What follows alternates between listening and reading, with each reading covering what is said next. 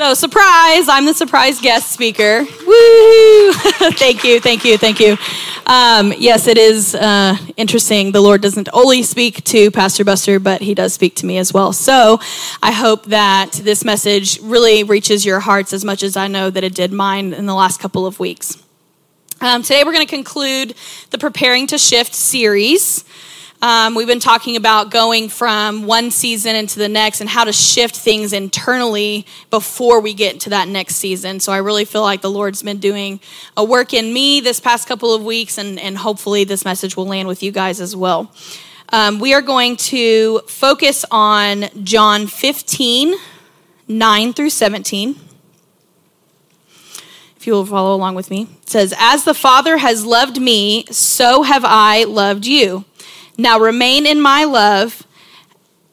If you keep my commands, you will remain in my love, just as I have kept my Father's commands and remain in his love. I have told you these things so that you will be filled with my joy. Yes, your joy will overflow. This is my commandment. Love each other in the same way I have loved you. There is no greater love than to lay down one's life for one's friends. You are my friends if you do what I command. I no longer call you slaves because a master does not confide in his slaves. Now you are my friends since I have told you everything the Father told me. You didn't choose me, I chose you. I appointed you to go and produce lasting fruit so that the Father will give you whatever you ask for using my name. This is my command. Love each other." So one of the things that I noticed in this passage is that there is an extra level beyond servanthood. So yes, serving is great. We are called to be servants. But in order to get to this next level, we have to start being a servant, right? We start as serving in the kingdom. We start as being a servant of the Father. But the next level is friendship. The next thing that he does is he says, you're no longer my servant, but you are my friend. So if we want to be a friend of God, if we want to have that relationship with him, we have to first be a servant, right? All right, so the other thing that I noticed is that he says that I no longer call you servants because a servant does not know his master's business. So in a friendship, you know the intricate parts of somebody else's being, right? You know what's going on in their lives. Typically, you know what they do for a living. You know where they go, each and every day. And so it reminded me of my uncle. I have several uncles. Just too many. My mom is one of 12, and my dad is one of 8. So I have tons of aunts and uncles. But this one in particular, he's probably my favorite uncle. His name is Jared. He's only 18 months older than I am because, divorce happens and remarrying and new sets of kids. So my uncle is only 18 months older than me, so we were really, really close growing up. And I grew up to work with children. That's what I do. Everybody here knows that I love kids. That's, something that I do. Well, I don't know how he did this, but he grew up and decided he wanted to work in government. And he started at the base level and, kind of just worked at polls and kind of volunteered and did stuff like that. And then somehow, some way, somebody knew his name, got him to work at the White House. Not only did he get to work at the White House, but then he worked directly for the president. And President Trump was his oversight. My uncle, he was in charge of a lot of different things, but then at the end of his time with President Trump, the last 2.5 years, he had moved up in the ranks, and his last 2.5 years, he was the head of the travel team. So he went before President Trump. He made sure that everything was ready, everything was good to go. He was in charge of the security team itself. So he had to place the security team. He had to say, okay, I need you here, I need you there, all of those things. So he knew everything there was to know. Well, he was a servant to the president, right? That's what he did. That's what he got paid to do, was he was serving the president and keeping him safe. Well, then one day he's on the phone with my grandmother, and he calls my grandmother, and they're just kind of talking, just chatting like, hey, what's going on? Nothing. What's going on with you? Nothing. What's going on with you? And he's like, oh, Mom, hold on. I'm getting a phone call. So he switches over, and he answers the phone. And he's like, hello?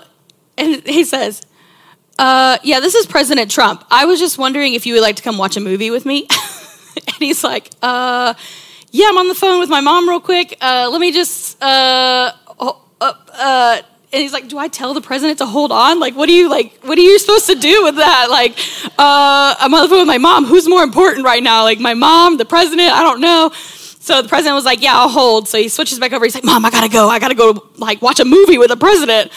So he hangs up, and his mom's like, and she's like, click.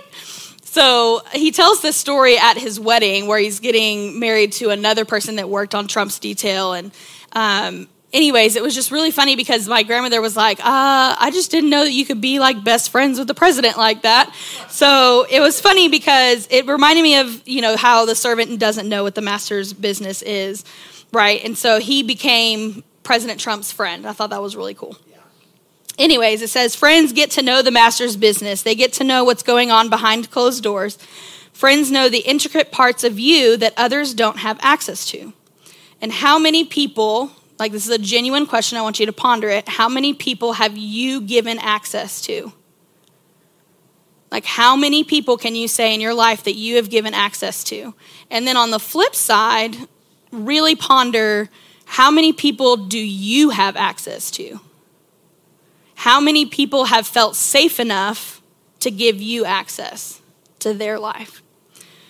This is what we're going to be talking about today, what it means to be a real friend. So the title is Friendship Material. Friendship Material. All right, we're going to open in prayer. Lord, we just thank you so much for this opportunity to meet together and learn more about what you have for us. Father, I ask that you would allow our hearts to be open to receive and shift in the ways that you want them to shift so that we can be the people we are called to be. In Jesus' name, amen.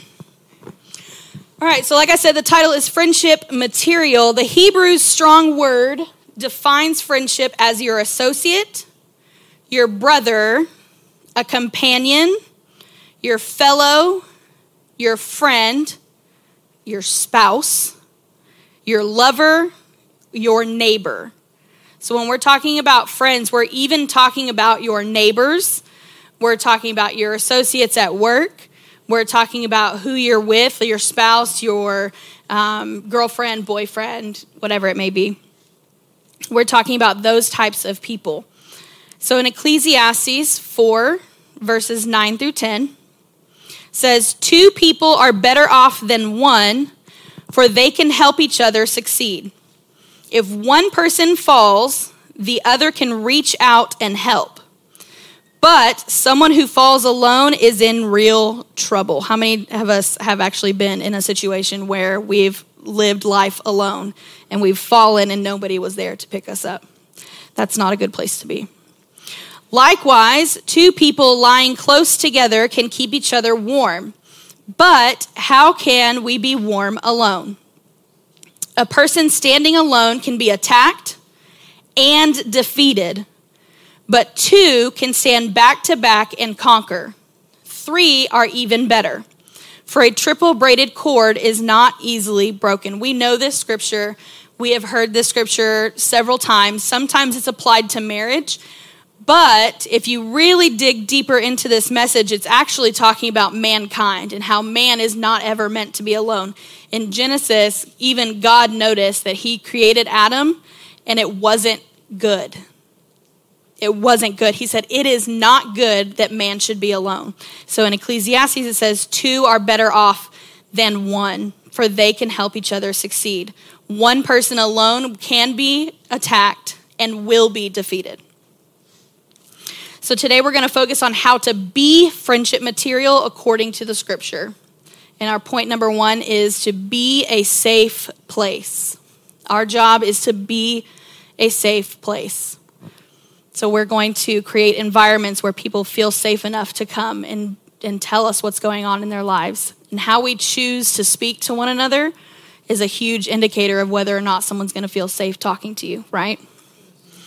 All right, so Proverbs 11:13 A gossip goes around telling secrets. How many of us have heard a gossiper? How many of us have been a gossiper? Yep, that's me. But those who are trustworthy can keep a confidence. Your friends are not going to gossip about you. They're going to protect what is sacred, right? The Bible is very clear in how to handle someone who is caught spreading rumors, which I thought was interesting. Proverbs 20:19, a gossip goes around telling secrets, so don't hang around the chatterers. It says it right there, so don't hang around with chatterers. It doesn't say you can kind of have some of them. You can kind of tolerate some of them, or, hey, why don't you just talk to them and you can convince them not to spread gossip. That's not what it says. It says don't hang around the chatterers. And we've all known a chatterer. We've all known the chatty Cathys that are constantly like, oh my gosh, did you hear? I got to tell you, girl, you should have known. Like, I knew that was going to happen. But we're not talking about the chatty Cathy that is like, girl, I got this on sale. Let me tell you where. We're talking about the ones who are constantly saying, did you hear? So if you hear those words, did you hear? I encourage you to turn away, okay? All right, so anyways, this reminds me of a story of how I met my sister. My older sister was adopted when I was about 13 years old. And I barely knew her. She was just a friend of mine through cheerleading. We went to a small private school, so we were kind of like acquaintances. Like I didn't really know her that well. And my parents all of a sudden were like, hey, she's got, some issues at home. We really want to kind of bring her into the family, and we want to love on her, and I want you to show her the love of Christ as much as you possibly can. And I was like, I'm 13. What are you talking about? So shortly after that, I was at school one day, and obviously teenagers, there's nothing but rumors. There's nothing but gossip. Literally, you hear anything out of a teenager's mouth, it's probably not true. Probably not true. So check what your friends are saying to you. Anyways, so I had gone to the bathroom, which, how many of you know, like when you go to the bathroom, it's kind of like an intimate moment. Like you don't really want people bothering you. Like you've got the door shut. You're trying to go to the bathroom by yourself. Don't interrupt my privacy, please. But I hear this knock, like on my stall. And I'm like, oh my gosh, like what is happening? So I'm like, someone's in here. And then then banging, just like straight like banging. And I was like, what is happening? So I quickly I hurry up and I'm like, I'm coming. And I'm like, I don't even know what's happening. So I open up the door and Tiffany is standing in front of me and she looks livid. And I was like, what is happening? And I was like, hey, what's going on? She grabs me by my shirt. Somehow this girl got the strength of a 10,000 men. She picks me up, shoves me up against the bathroom stalls, and she's like, why would you say that? And I was like, say what? And I'm like trying to hold myself together and not pee myself even though I just went. I'm like, She's like, you told everybody that, such and such. I don't remember what the rumor was now, but she was like, you told everybody. And I was like, I didn't tell anybody anything. And she's like, I just can't believe that you would spread rumors about me and that you would gossip about me and all these things. And I was like, I never said anything like that. So anyways, I say all of that to say that when you hang around chatterers, you're going to get yourself in trouble. I was hanging around people that were spreading rumors. I was hanging around the people that I thought were my friends, but they were going behind my back and saying things that I had never said. And then it got me in trouble. I was pinned up against the bathroom stall for something I didn't even say. Anyway, so Jesus also tells us exactly what we should do when we encounter a situation like that. And when we're around people that do things like that, right? Pastor Buster actually hit on it last week, but I'm going to go ahead and hit it again because I feel like it's that important. I know we teach it to our kids, and I'm sure you guys could quote this scripture by heart, but Matthew 7:12, do to others whatever you would like them to do to you. This is the essence of all that is taught in the law and the prophets. And the prophets, not the Proverbs, the prophets. I was like, I'm looking at my notes, and that's where we're headed next is in Proverbs. So I was like, and the Proverbs. All right. So just like I would want someone to do something to me, like I would not have pinned someone up against the bathroom stall, right? But that was what, Tiffany's response was. She was very upset. She was very angry. So she pins me up against, and I'm like, okay. All right. So back in Proverbs, Solomon says, Proverbs 27:17, as iron sharpens iron, so a friend sharpens a friend. Iron sharpening iron means that we are building each other up. Are you building your friendships up? Are you saying the encouraging things? Are you telling them the right things that they need to be doing in the Lord? Are we actually being the Lord to those people? Are we being Christ? Proverbs 12:26, the godly give good advice to their friends, and the wicked lead them astray. Again, if we're going to be Christians and continue to say that we are Christ-like, what we say matters. When people come to you, and if they do feel like you're a safe place and they actually open up to you, are you giving them godly advice? Make sure that what you say brings them back to Christ always. Okay? Which brings me to point number 2 is be wise. Make sure that you are being wise. Use wisdom in the company that you keep. All right, so I grew up in a Christian household. I think about most of us did. Some of us didn't, and we didn't get to, experience the love of Christ until much later in our lives. But I grew up in a Christian house, and I knew right from wrong very early in my life. We had gone on mission trips. We'd really traveled a lot just spreading the gospel. I remember one time we went to El Paso. I don't understand that. I lived in Farmers Branch, so I was in Carrollton, and we drove all the way to El Paso, and we met with a group of people just to tell them about Christ. And I was maybe 8 or 9. It was the weirdest experience of my life. I still think about that often because I didn't know any of these people, and I was only 8 or 9, and I was supposed to go and tell them about Christ. And I remember this one guy said, do you feel like you're going to go to heaven or hell? And I was like, heaven, I think. And he's like, well, have you ever sinned? And I was like, well, the Bible says that if you think badly about somebody, then you've already hated them. And if you hate them, then you're going to hell anyways. And he was like, I don't even know what to say to that. I was like, okay. So we were on a missions trip to Ireland. I've been to Ireland twice, which, toot toot. It's one of my favorite places to be.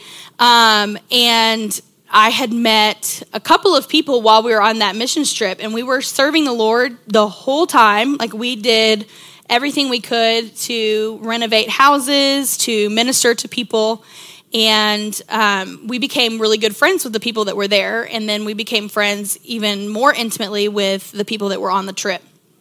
We get home, and one of the ladies that was my friend there had become my best friend. And we were really close.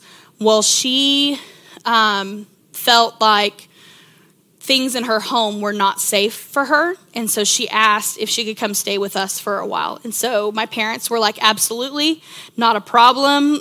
We love you. We want to make sure that you're safe, right?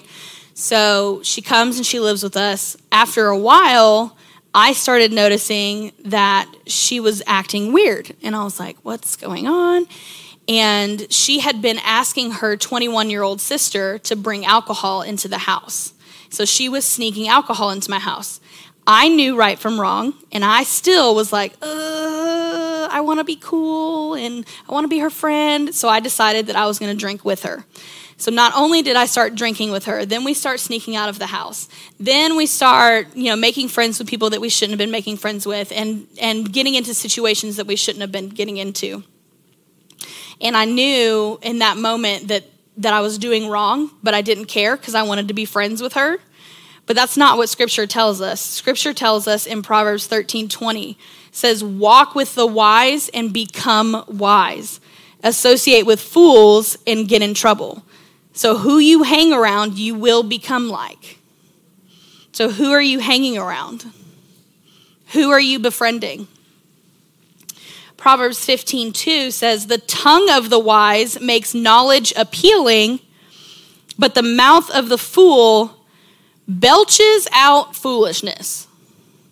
This verse made me laugh so hard because as a kid, what's one of the first things you learn as a kid? Belching the ABCs.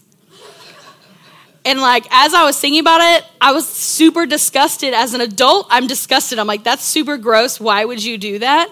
But that's how scripture defines these fools, is belching out foolishness. So can you imagine somebody being around you and just constantly like belching in your face? That's disgusting. That's so gross. I can't imagine that. That would be so gross. Oh. So it says the tongue of the wise makes knowledge appealing. So you want to make sure that you are being appealing, that the things that you are saying, the things that you are doing are appealing to other people. I've listened to a sermon, I think Buster actually shared it, about how Jesus didn't hang around sinners. The sinners hung around Jesus. The sinners wanted to be around Jesus because Jesus was appealing. Are you that appealing that people want to be around you? Proverbs 10:14, the wise people treasure knowledge, but the babbling of a fool invites disaster. How many of us have been in a situation where we have hung around fools and invited disaster into our lives? I think we can all say that at one point in our lives, we have stumbled and found ourselves in a sticky situation because of who we were around. Proverbs 13:10, where there is strife, there is pride, but wisdom is found in those who take advice. So be cautious with what you say, how you say it, and who you are talking to. Wisdom is found where? In the Holy Spirit, right?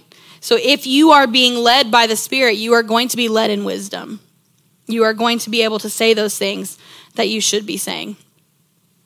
And lastly, and certainly most importantly, point number 3, be love. So number 1, you want to be a safe place. Number 2, you want to be wise. But number 3, you want to be love. You want to be the love to those people around you. Romans 12:9-10. Don't just pretend to love others. Really love them. Hate what is wrong and hold tightly to what is good. It doesn't say just love each other. It says really love them. To hate what's wrong and hold tightly to what is good. Love each other with a genuine affection and take delight in honoring each other. So a lot of times it's hard for us to say that we love somebody unless it's our spouse. Like if it's our spouse, if it's our parents, then it's so easy to just be like, oh, I love you, I love you. But when it comes to like friendships, sometimes it's like, have you really deserved that place? Have you crossed that barrier into friendship where you feel safe enough to say that you love that person, that you genuinely care about that person, that you are in a position where you want to honor that person? Because the scripture says to honor each other, to take delight in honoring each other.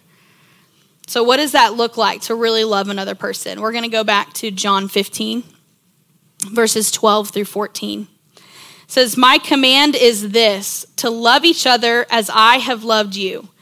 Greater love has no one than this, to lay down one's life for one's friends. And you are my friends if you do what I command. So the command is to love each other. That's not a suggestion. It's a command. He's not saying maybe if you feel like it. He's not saying sometime in the future. He's telling you that's what you're going to do. Love each other. That is my command. And you are my friends only if you do what I command.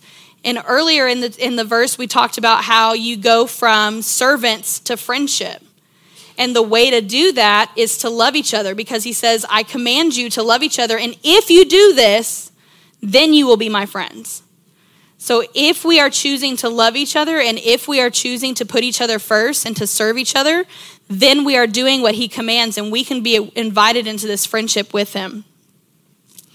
It says in John 15:17 again, it says, this is my command, right? My command, love each other. He did this for us by doing what? I mean, he laid down his life just for us. And how many of us can say that we can even put our cell phone away for 5 minutes to have a conversation with somebody? A lot of times it's harder for us to even do that. I mean, we have our cell phone set on vibrate. We put it to the side and act like we're not going to look at it. And the second that it vibrates, even in the middle of a conversation with someone, you pick it up and look at it just to see if it's more interesting in something than what's going on in front of you. But God says to love each other. That is the commandment that he made. That's the command that he wanted us to do.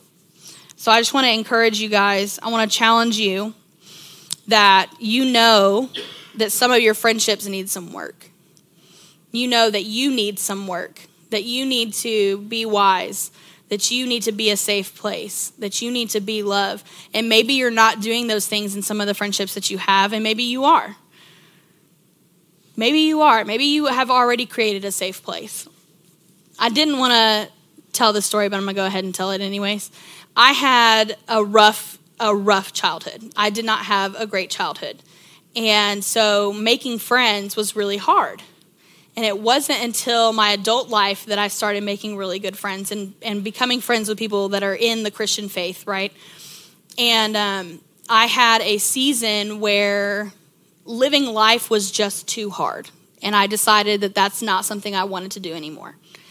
And the second that I called my friend and was like, hey, this is what's going on, she dropped everything and came running to me and made sure that I was okay and made sure that I got the help that I needed.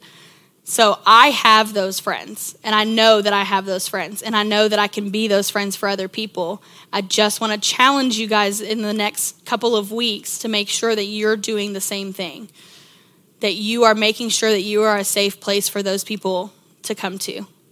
And that is all that I have for today, Pastor Buster.